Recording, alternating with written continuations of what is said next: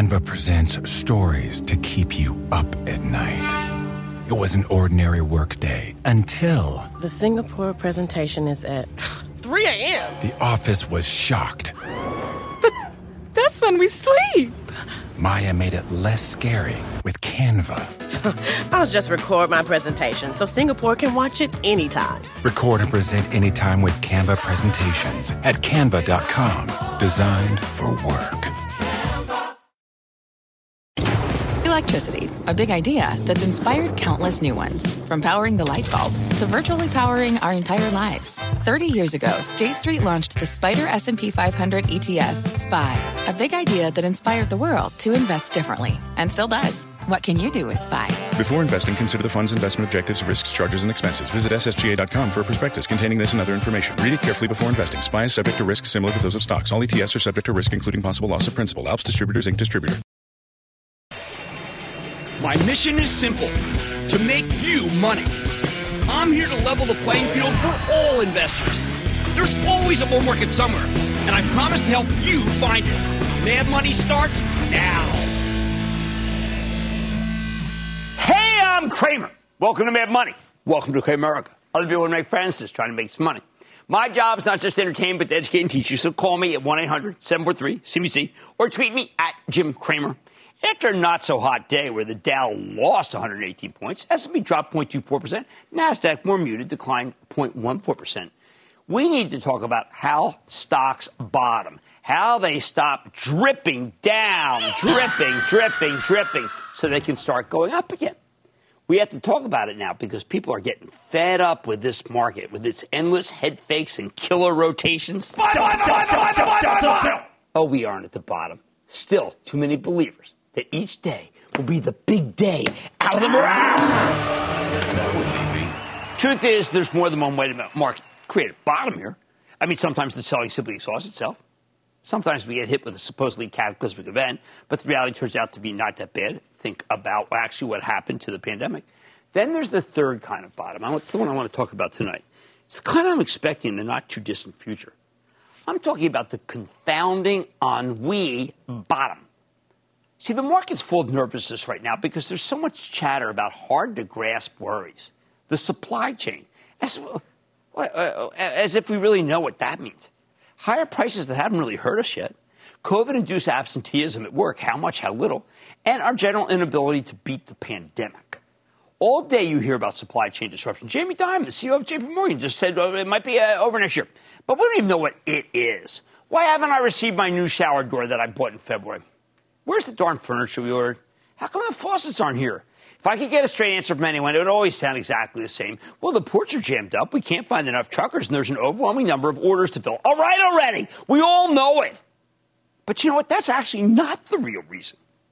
Most executives make plans out a year ahead of time. So many companies came in with their 2021 game plan near the height of the pandemic last fall. They were completely caught with their pants down when the economy reopened. Meanwhile, anyone who tried to pivot and flood the zone with more supply to take advantage of it has gotten crushed. Hey, listen, Southwest Air sought to take advantage of a sudden upturn in travel, but they got hit with tons of unintended consequences because the capacity is not where it can take advantage of the increases. I spoke with Gary Kelly this morning about Southwest, and it just seemed like a lot of things went wrong when they tried to take advantage of the higher prices. Now, there are some truly ridiculous parts of the economy that are laying us to waste. Let's talk about this trucker shortage for a second, please. You know you can fix the trucker shortage. You got to pay truckers more money. Businesses hate doing this. Cuts into their earnings per share. But I speak from personal experience. At our restaurants, we're paying more for everything. Workers, food, insurance, you name it. The alternative, though, not being in business. You can always close. Not a great alternative. In other words, a big part of the supply chain crisis is really, executives don't want to pay more for labor crisis. Now, that's not a way out of the crisis. If you can spend more in guaranteed delivery, well, that's the win. But you know who's thought of that? Only Amazon. There's plenty more mystification going on. We're now hearing about a new wave of businesses that have tried and failed to get people back to the office, right? They won't go. These work-from-home diehards are driving tremendous demand for housing and autos. But houses and cars are sold out all over the place because of this. The auto companies can't boost production because there's a semiconductor shortage. Remember, they didn't order a lot of semis last year. They didn't think they'd sell a lot of cars this year. Cars these days are very high-tech not versus data centers, but versus what they used to be when they were mechanical. The housing developers want to hold back on new construction until the cost of materials comes down. Who can blame them? They don't want to be the reason for their own inflation surge. In the meantime, the price of things at the supermarket just jumped. Lots of people think that those prices never come down. But that's only true if you buy nationally branded stuff rather than cheap knockoff private label brands like my favorite, which is Kirkland, the house brand at Costco. I had a gorgeous Kirkland shirt on this weekend. People thought I got it. They thought it was a Xenia. It was a Kirkland.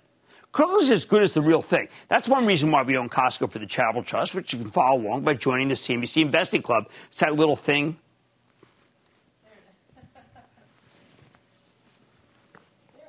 It's hard to look when you're in TV. Like, remember, I was in like high school and they had that like stage left, stage right. I never understood any of that. It's probably why I never got to lead. That and because Mrs. Duesberg didn't like me. That's far afield. All right, put it all together, and we've got a bunch of semi-ethereal boogeymen that we just can't rein them in. And actually, to tell you, they're beyond our ken. We can't even figure them out because we are not supply chain maestros.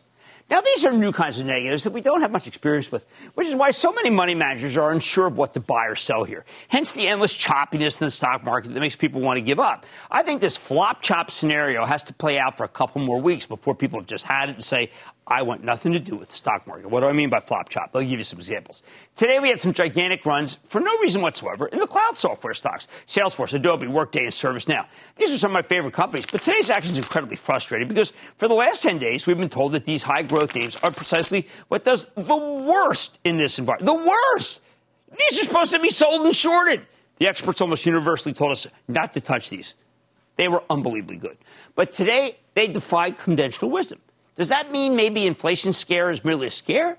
Does it mean something's good about to happen? Does it simply reflect the market's total confusion? Just a tale told by an idiot full of sound and fury signifying nothing? I'm going with Macbeth. Honestly, we don't know. But the flop-chop nature of this market makes you feel like there's no way to win because you can't nail down the trajectory of anything. I've been there, people. I've had so many markets like this. I always try to tell them they do end, but people don't. They don't listen. They just leave. These are they're tiresome groups all over the place. Hey, we did a primer for investment club members in the semiconductor space today. Why? Because I want you to understand that they're not all created equal. For example, Micron's a commodity chip maker. It reported a good quarter, but said the next one will be light. So the stock broke down. It's now getting kicked to the curb. Same goes for Texas Instruments, which dropped nearly $5 today on talk that they can't make all the chips that they need. Or some people say weaker demand. I'm going with the chips they can't make all the chips. Best of breed semis like AMD, NVIDIA, Marvell Tech, they're in great shape. They got all the chips they need because they cost a lot of money.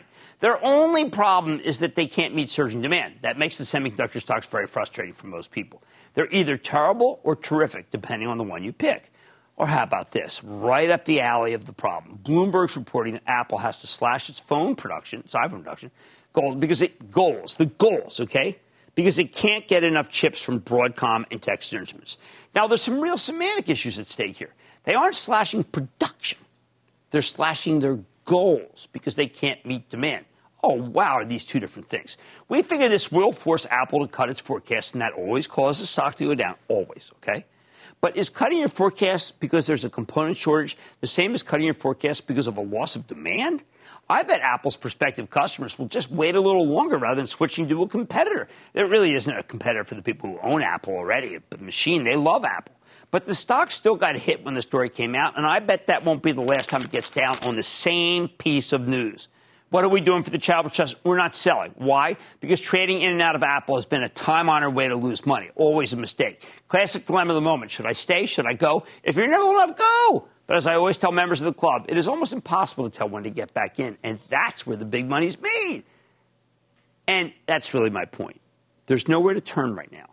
Every day someone tries to make sense of the broader strokes, the big moves, the stagflation calls, the Fed has to move calls. They try to. It's almost impossible. I mean, how can Alphabet drop 49 points when it was pushed so hard by a major brokerage today? Why did the retailers rally if the economy is supposed to be weakening? These are random, themeless moves, people, that make you feel like a dope the moment you get involved. So what do? You wait. You wait until we get closer to the end of the month, when historically the market tends to bottom.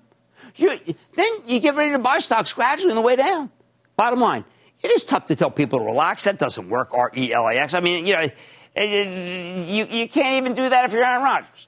You just need to know that you're not alone. In fact, judging by the ugly hedge fund numbers that I've seen recently, anyone having trouble with this market is actually in the majority. So don't feel bad if the market makes you feel baffled. It's incredibly confusing out there right now. It is every time we only get to what I call the ennui bottom. Mike in Minnesota. Mike. Hey, booyah, and thanks for all you do, Jim. Oh, man, I'm sure trying to be helpful. Thank you, Mike. What's up? You are, very much so. I'm calling regarding John Deere. I got into it in the spring. It was around 330. Watched it run like crazy to about 380-something, and then started to get out. I'm all the way out now, but I've been watching the headwinds and the good news and the bad news. It's kind of mixed. The steel prices are up, supply chain issues, chip issues, but at the same time, demand's high. And all the stuff in the field is getting old, so I know that, they're going to do well. Yeah. So then JP Morgan came out at 297, and then they got the strike coming up. Mike, it's a strike. I was thinking about AGCO. I was thinking about calling Scott Wyant, CNH. The Deere strike is going to hurt. They've got to come to the table. They've got to make a deal. This is that thing I keep talking about, that labor is trying to finally cash in, and capital doesn't want it to happen. I think Deere is making a lot of money for everybody, but right now, if Deere takes that strike, the business is going to go to AGCO. All right, there's more than one way for the market to bottom, but this one's a torturous way. The kind of bottom I'm expecting in the not-too-distant future is confounding. It's a confounding ennui bottom. Ennui like, I can't take it anymore. All right, so don't feel bad if you feel baffled. It's incredibly confusing out there. Well, man, buddy, tonight, Crowdstrike bounced today after announcing an extension to its security offerings, allowing users to respond to and fix sophisticated attacks faster, including ones where they want crypto. I'm learning more about the technology from the CEO. Then, now that oil is broken out above 80, I'm going off the charts with the commodities expert to see where it's headed, and you do not want to miss that. And tomorrow, Medtronic is holding its inaugural ESG investor briefing. I'm getting a preview of the new goals from the company's top brass, so you've got to stay with Cramer.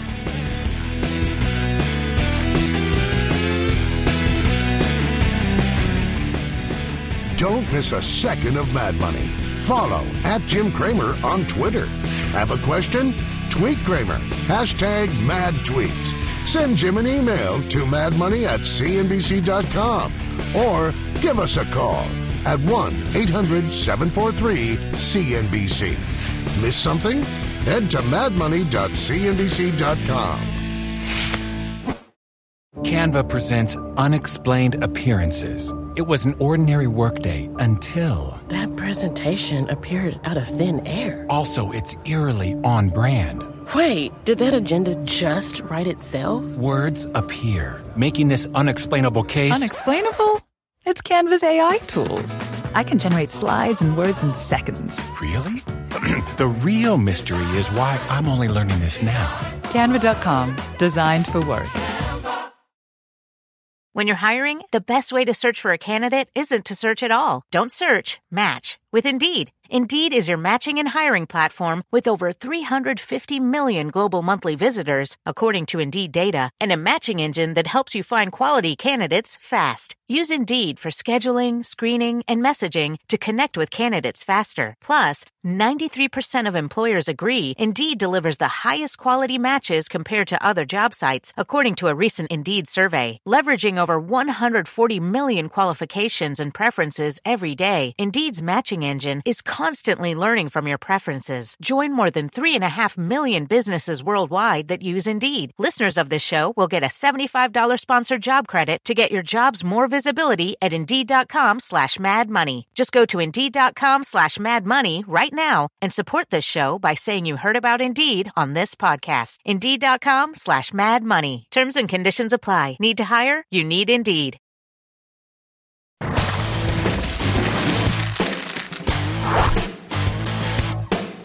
What do you do when the stock of a terrific growth company cools and then slips back from its all-time high to maybe an interesting level, maybe not?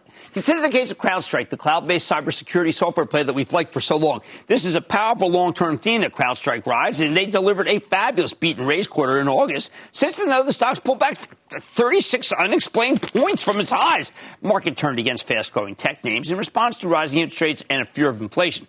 At these levels, Crowdstrike feels darn right enticing. Plus, the company just kicked off its Falcon 2021, that's FAL.CONT, event, where they bring together customers, discuss the most significant cyber threats and the new tools they've come up with to fight them. So let's take a closer look with George Kurtz. He's the co-founder, president, and CEO of Crowdstrike to learn more about today's announcements and what they mean going forward. Mr. Kurtz, welcome back to Mad Money. Jim, always a pleasure to be here. Well, look, you are a breath of fresh air when it comes to what I regard as being endless targets that we've become, whether it be the Russians, whether it be the Chinese, North Koreans, doesn't matter. But what I want to know is, what does extended detection and response do as a replacement for endpoint detection and response? Well, it's really the evolution of this level of threat detection. And the key with XDR versus EDR, and there are a lot of acronyms, is that you have to start with the best EDR in the market, which is what CrowdStrike has. And then we extend that to pull in other technologies information. It could be a Zscaler, it could be Okta, it could be a Proofpoint, and others that supply information that will allow us to extend our detection capabilities and our tremendous AI across other data sets above and beyond just what we're seeing on the endpoints collected by the CrowdStrike Falcon agent. Well, what I'm worried about is you often are a truth teller of the industry, which is why I love having you on. You're concerned about stale platforms as XDR to hide their weakness. Now, to me, stale platform means some of the big breaches we've seen.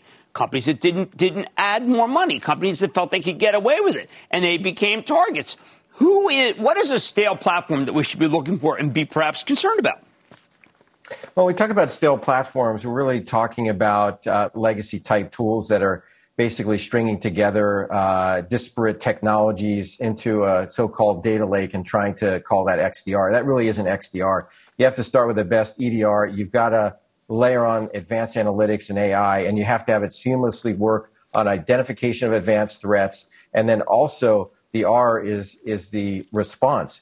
And we're really excited because we were able to announce our Falcon Fusion, which is our automated workflow, our SOAR capabilities, SOAR meaning security orchestration, to allow users to actually automate the identification and remediation of these identified threats. Now, you make a very big point of including Google, okay, the Google Cloud. Now, we have been big fans of what's going on in Google Cloud. We think they're making major strides. I don't see with the other guys. I mean, should I be concerned that they don't have the Google's work safer, maybe better than what the other guys have? Well, I think all the cloud providers are working on these sort of opportunities. But in particular, we're excited on the announcement with Google today when we think about the ability to actually partner with them and help provide an alternative to say, Microsoft. That gets us really excited, and it gets our customers really excited. All right, now, we've got talks coming up probably with China, maybe at the end of the year. And I'm proposing that there can be no talks until they say we make them have a commitment to stop doing what they're doing in terms of cyber terrorism. What would it take if they did not put an end to it? How can we stop it? Well, it really comes down to being able to protect yourselves, and that's what companies need to do.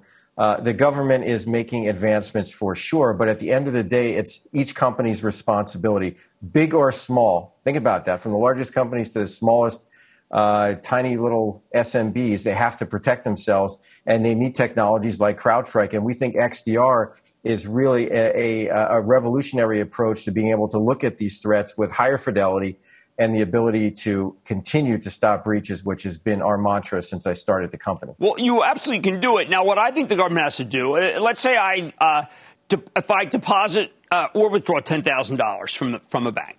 Well, the bank knows it. The bank has to notify for more than $10,000.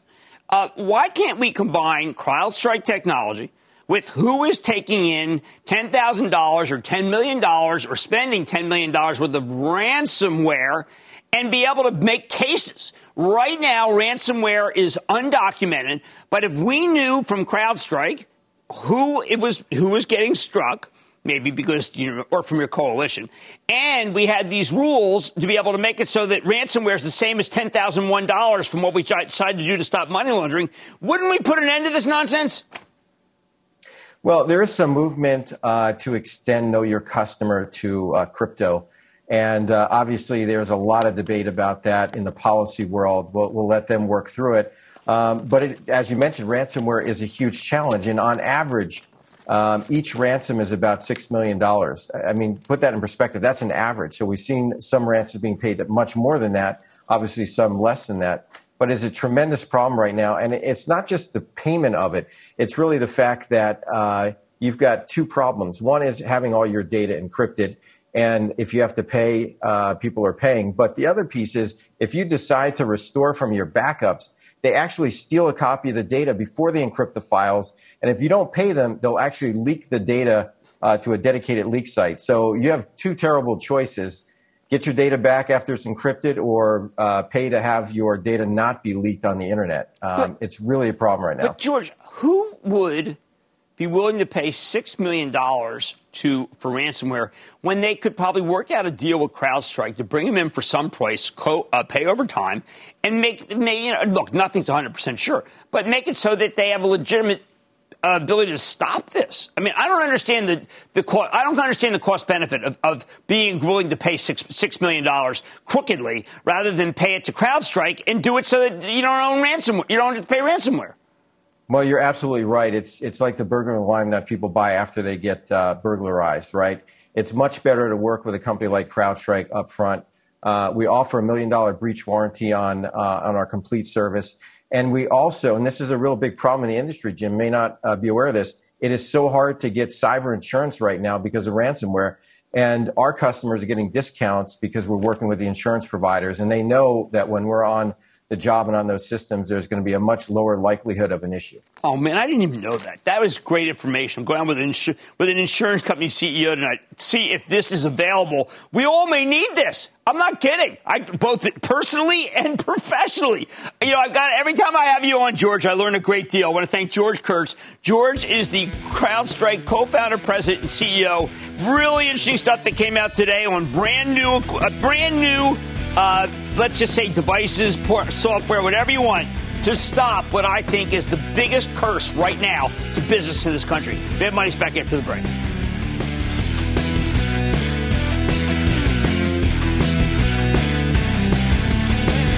Coming up, is oil all toil and trouble?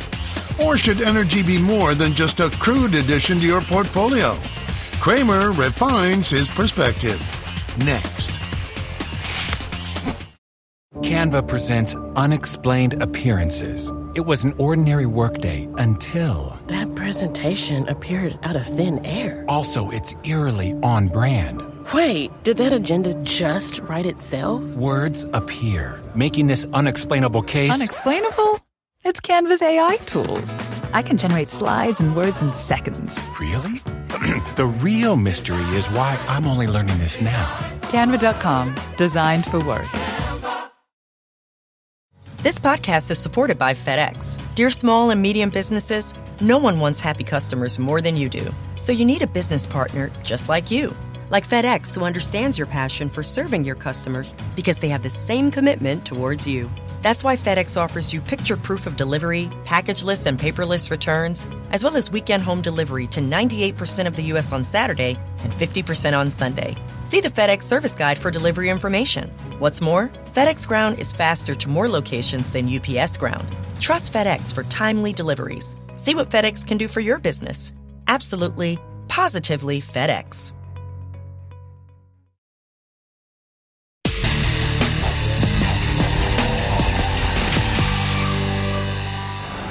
It's the thought that is on everybody's mind. Can the price of oil keep roaring now that it's broken out above $80 a barrel? Historically high prices, well, they've always been the oil industry's downfall. After crude reaches a certain level, the big producers start drilling like crazy, which floods the market with supply and pushes prices right back down. And that's what happened in 2014 and then to a lesser extent in 2018. But I keep telling you the oil industry has changed. The big publicly traded producers have finally learned something called discipline. They figured out that recklessly boosting production is bad for business. Plus, there's all sorts of social and political pressures to go green, not to mention restrictions on drilling. And it doesn't hurt that a bunch of smaller shale producers, well, they got wiped out when oil crashed just last year. Does that mean that history won't repeat itself? Not so fast. Tonight, we're going off the charts with the help of Carly Garner. Now, she is a brilliant technician. She's also the co-founder of DeCarly Trading, the author of Higher Probability Commodity Trading, and a resident commodities expert in order to get a better sense of the oil market. And let me just tell you something about Carly. Just a couple weeks ago, when everyone thought that nat gas was going to go to $8, she called the top on it, and it was dead right. And it's also the top in Europe, by the way. Okay, so, because the major producers have gotten religion on reckless drilling, Garner's not worried about them.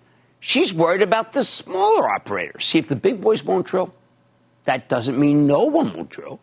See, Garner points out that smaller private exploration and production firms, bodies are owned by private equity, are now able to access the financing they need in order to ramp up their output in the oil-rich regions of West Texas and now, by the way, southeast New Mexico.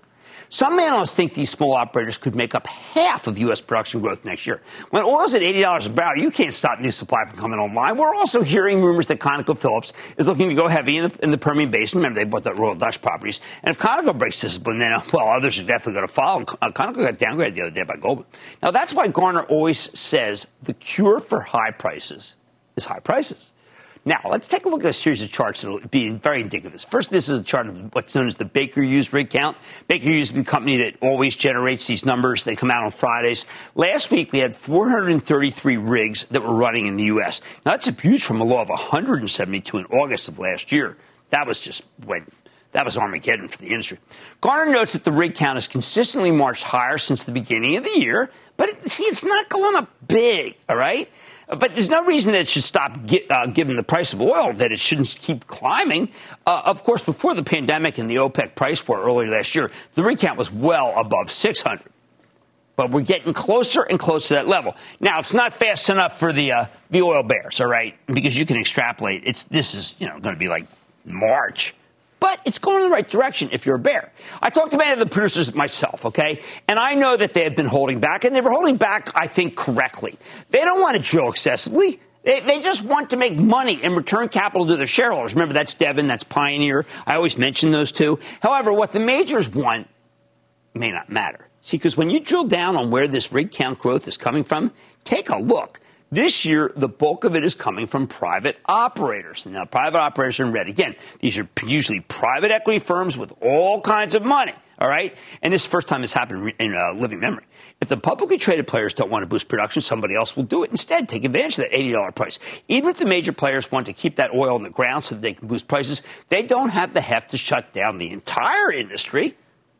On top of that, Garner sees another dynamic here, which is that publicly traded producers have nearly gotten burned by drilling too aggressively. From 2014 through 2016, the whole industry just got eviscerated. And these guys aren't stupid. They learned their lesson. They don't want to lose fortunes the next time an oil boom goes bust.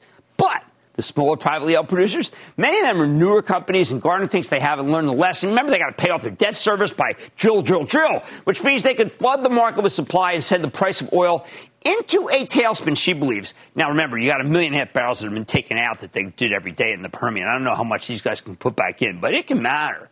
Then there's the question of seasonality. I want you to look at this chart of oil seasonal performance over the last 30 years. Garner points out that oil tends to struggle to hold on to its gains beyond mid-October. Now, you tell me this isn't a defined top here? In fact, there's a strong tendency for crude to get hit with a wave of selling through the end of the year that starts right now. Of course, it's just a trend. Seasonality is not the holy grail. The market often flouts these historical norms. However, Garner thinks it's significant that oil rallied hard and got overbought right before the time of the year when it usually peaks. So we've just had, remember, this is crude historical patterns. This is a 30-year pattern. And isn't it interesting that we just got this spike of 80 right here? Finally, I want you to take a gander at this weekly chart. Don't be put off. It's very difficult. But we're going to make sense of it. West Texas crude going back nearly a decade. In the early teens, we got used to oil bouncing between 85 and 100. So you can just see 80, here's 100, here's 85. Just bounce, right? When oil tumbled to 77 in mid-2012, buyers immediately stepped in, pushed it right back up to triple digits. This is before the fracking revolution really got going. Remember, that's domestic oil production. Before all these shale plays transformed the industry, Garner points out that oil had a floor between 77 and 85. 84. But in a post-fracking world, that floor became the new ceiling. In 2018, the bulls tried and failed to break through. Then we got hit with a huge sell-off that swiftly took oil down to 40. 3 years later, we're once again trying to jump that same hurdle. This time, oil actually managed to break out above 80 for the first time in 7 years. Still, Garner thinks it won't be easy. We've still got multiple technical barriers ahead, which not the least of which is the ceiling at 84, that I think probably has some real staying power. She also notes that there's a pivot line that begins in early October, and that's acted as a ceiling of resistance. The pivot line currently stands at 84.2. The downtrend line goes back to the peak in 2014, now stands at 82. So unless we get some kind of major positive surprise here, Garner expects the oil rally to exhaust itself right here in the low 80s. If she's wrong and we do get that breakout, she says the next stop could be 90. But she thinks that it's very unlikely. And if we do see $9 a barrel, that would be a screaming sell signal for her. What else? Zoom out like this. You can see 1, 2, 3, 1, 2, 3, 1, 2, 3, 1, 2, 3. That's right. Oil has a habit of rallying 3 distinct waves. As we move from peak to peak, notice the relative strength index. That's a very important indicator. It tends to go lower while oil's headed higher. Well, here we go again. This is about to happen. Negative divergence, and it's often a sign that the trend is about to reverse itself. Garner points out that this happened in 2014, 2018, 2019 for major corrections, and now it seems to be happening all over again. You can also see the strength of the seasonal trend here. Oil really does tend to get hit in mid to late October.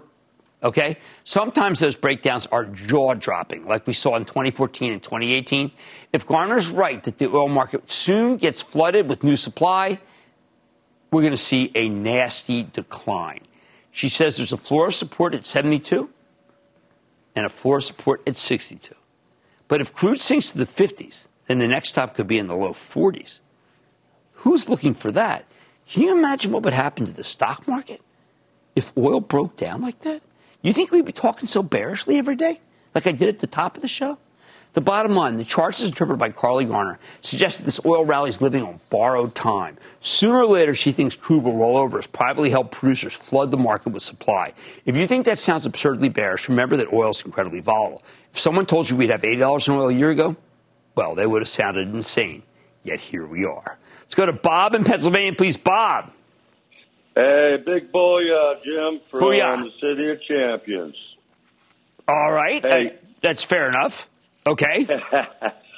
I wanted some of your wisdom about when the infrastructure bill passes, how you think the solar segment's going to do, and particularly CSIQ, Canadian Solar. Yeah, I'm not. I mean, it had a nice little move today. I think it kind of got ahead of itself.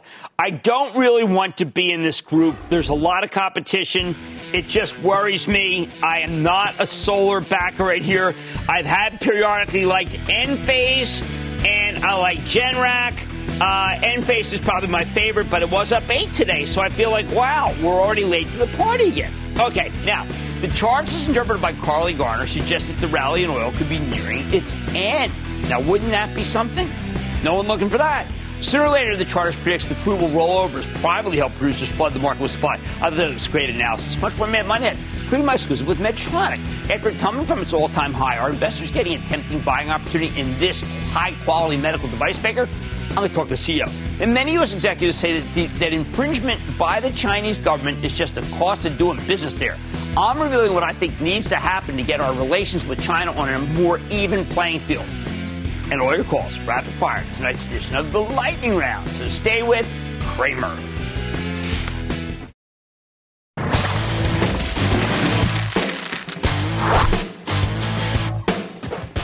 As we emerge from a seasonally weak period for the stock market, it's time to pick amongst the rubble. Take Medtronic, the big medical device company that's seen its stock fall nearly 10% from its September highs. To me, this is nuts. The last time Medtronic reported in late August, they shot the lights out, 19% organic growth. Management raising the full-year earnings forecast. I was just kicking myself that the club didn't buy the darn thing for the trust. Plus, procedure volumes were finally back above pre-pandemic levels for most of the businesses, and they're gaining market share left and right. Now, this week, Medtronic's making a series of big announcements. They've got an ESG investor meeting tomorrow. You know how important I think that is. And they're unveiling a brand refresh, too. So before that hits, let's check in. They've got a great preview here with Geoff Martha. He's the chairman CEO of Medtronic to get a better sense of where his company's headed. Mr. Martha, welcome back to Mad Money.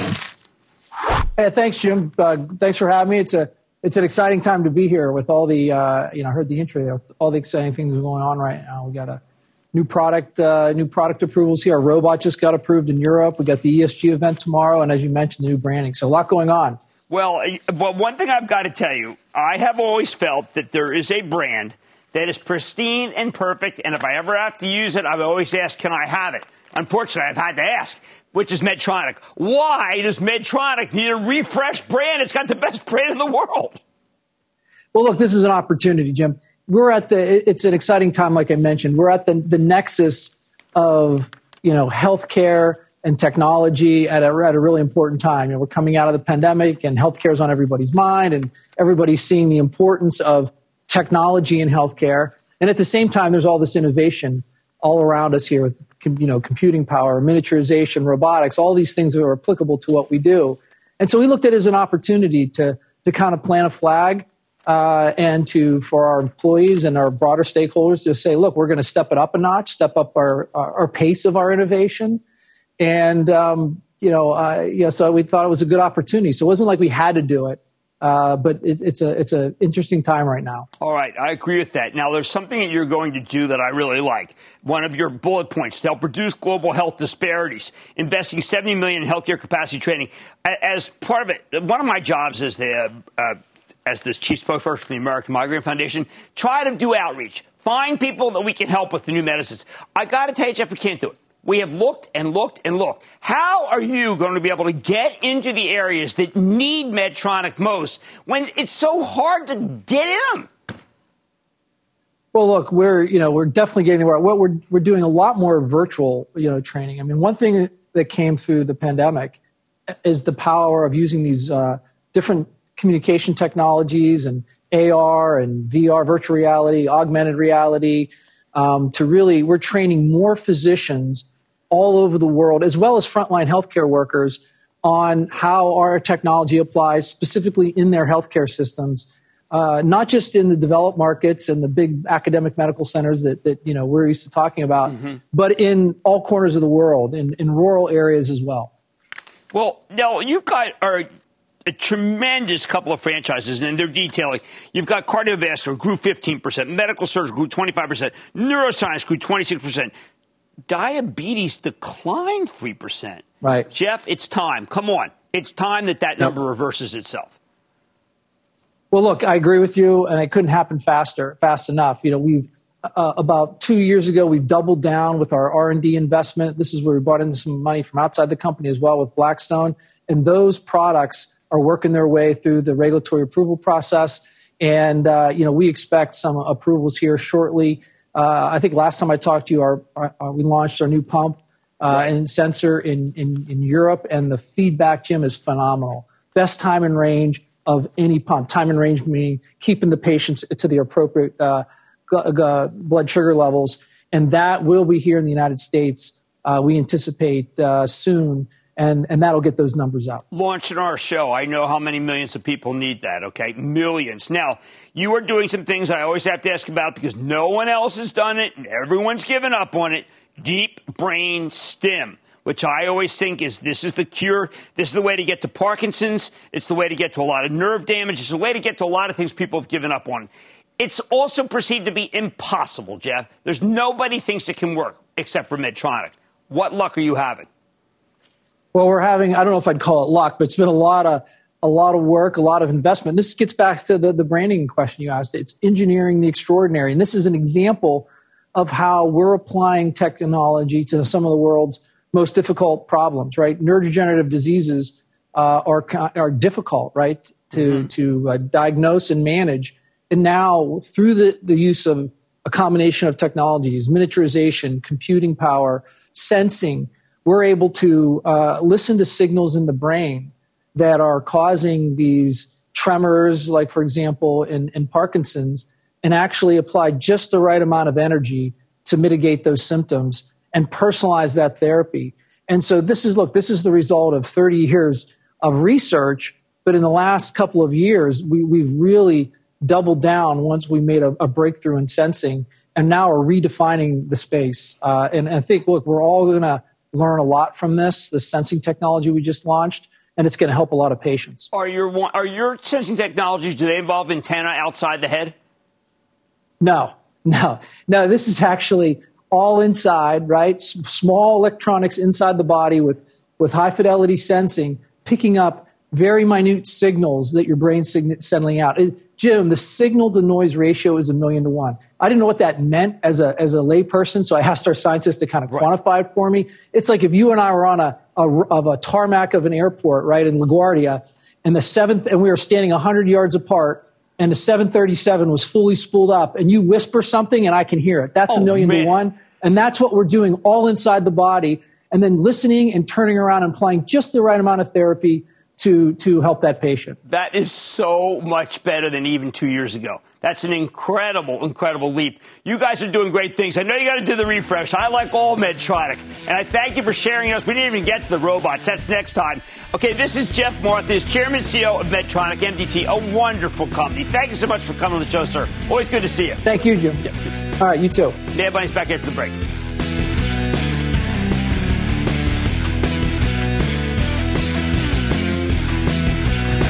Coming up, a storm is coming. So give us a call. Cramer's got the answers to all your burning questions. The lightning round is next.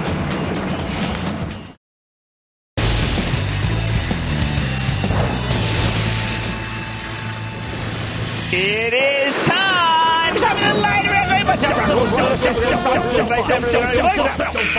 And then the lightning round is over. Are you ready, Ski? Time for the lightning round. With Mark in Florida. Mark! Hi, Jim. It's great to speak with you. Good to speak with you. Yep. My question is about a stock showcased on Mad Money about 2 months ago when you spoke with the CEO. It shot up and has returned to earth in spite of recent analyst upgrades, back down to about where I bought it. What's your outlook for Doximity? Doximity it's such a great company, up very big today. Here's the problem with Doximity. That's the kind of stock that people have turned on. I talked about that at the top of the show. I think you hold Doximity for the long run. That's how you make money, Doximity. Let's go to Harish in Florida. Harish. Hi, Jim. Thank you very much for speaking with me. It truly is a pleasure. I have learned a lot listening to you all the way from the days of Kudlow and Cramer. Holy cow, now you're getting me. A wonderful teacher. You are a great teacher. Thank you. I learn something from you every time I speak to you. Thank you. My question to you is about Abbott Laboratories. You always teach us that it doesn't matter where the stock has come from. What matters is where it is going. So with that caveat, I'd like to know, does the current stock price truly reflect the possible earnings growth with the upcoming expected acceleration in the Binax home testing kits? Because fairly soon, most likely, we'll have an oral medication for COVID treatment. Well, Harish, that's been the reason why people have been shying away from buying the stock, but they sure aren't shying away from buying Binax now. I mean, look, I think that this thing's going to be with us for a long time. Remember, they already pre-announced bad for Binax now. They're not pre-announcing good, but Abbott's got so many other things going for it. Let's not call it a Binax now story. I like Abbott, but I've liked it for multiple years and will continue to do so for the Charitable Trust and, of course, therefore, the CNBC Investing Club. Stephen in New York. Stephen. Jimbo, what's up? My dad, Ronnie, says hi. He's a big fan of your show, and you've made him a lot of money. Oh, my God. Jimmy Chill says thank you. Now, I love the cannabis industry. I think there's a lot of money in there, especially with federal legalization right around the corner. Yet they've just been getting beat down over these past few months. My favorite of them is Tilray, ticker symbol TOOY. You know, look, I happen to like David. Look, Irwin Simon runs it, used to run Hain. I happen to like him very much. I don't like the cannabis industry, except for the industrial real estate part, which is the cannabis industry has just caused a lot of heartache. And between SPACs and cannabis, there are a lot of people who have left our stock market, and I don't want that to happen to you. Now I'm going to Robert in Texas. Robert. Booyah, Mr. Cramer. Booyah. I have a question about the long-term Upwork. Yeah, I mean, look, Upwork, it's like Indeed. I mean, these are like recruitment companies that are very important right now. They do it for high-end white-collar people. Its stock is at its high, but I think you can go higher. It's not a bad company. And that, ladies and gentlemen, the conclusion of the Lightning Round. The Lightning Round is sponsored by TD Ameritrade.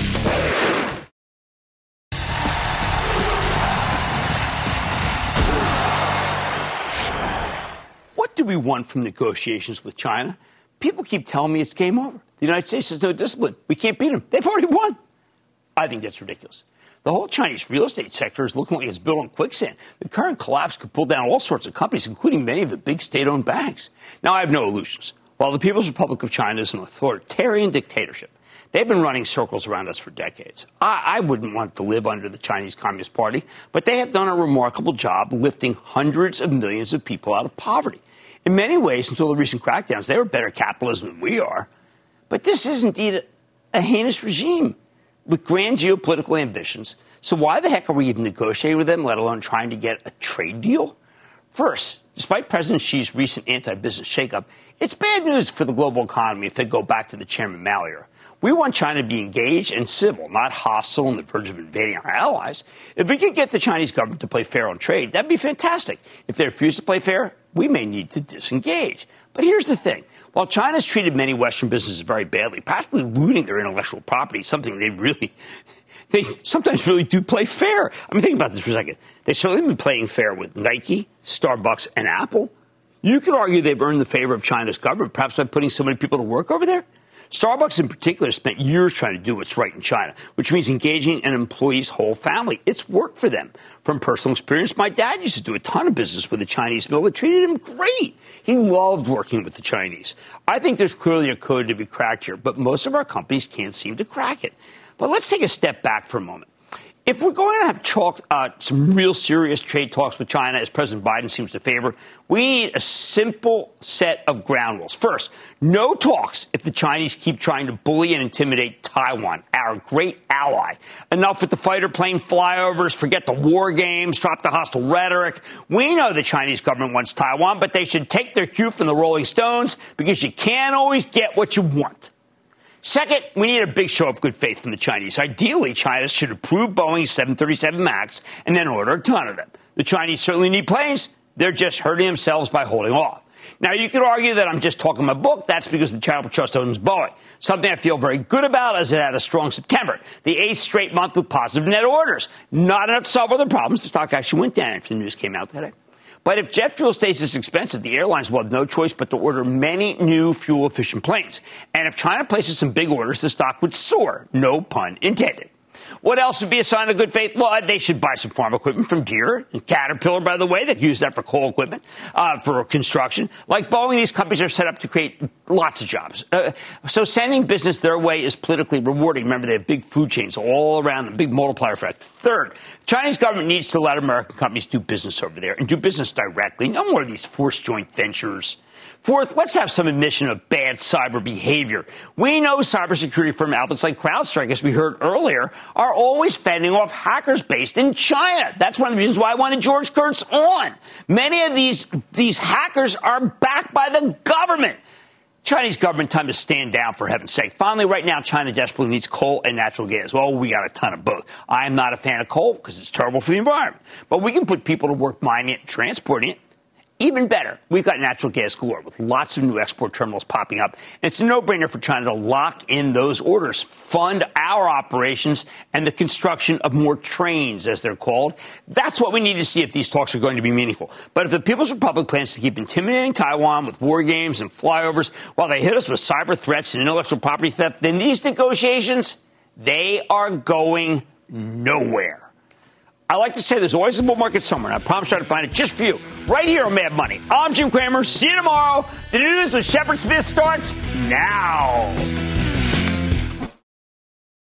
This podcast is supported by FedEx. Dear small and medium businesses, no one wants happy customers more than you do.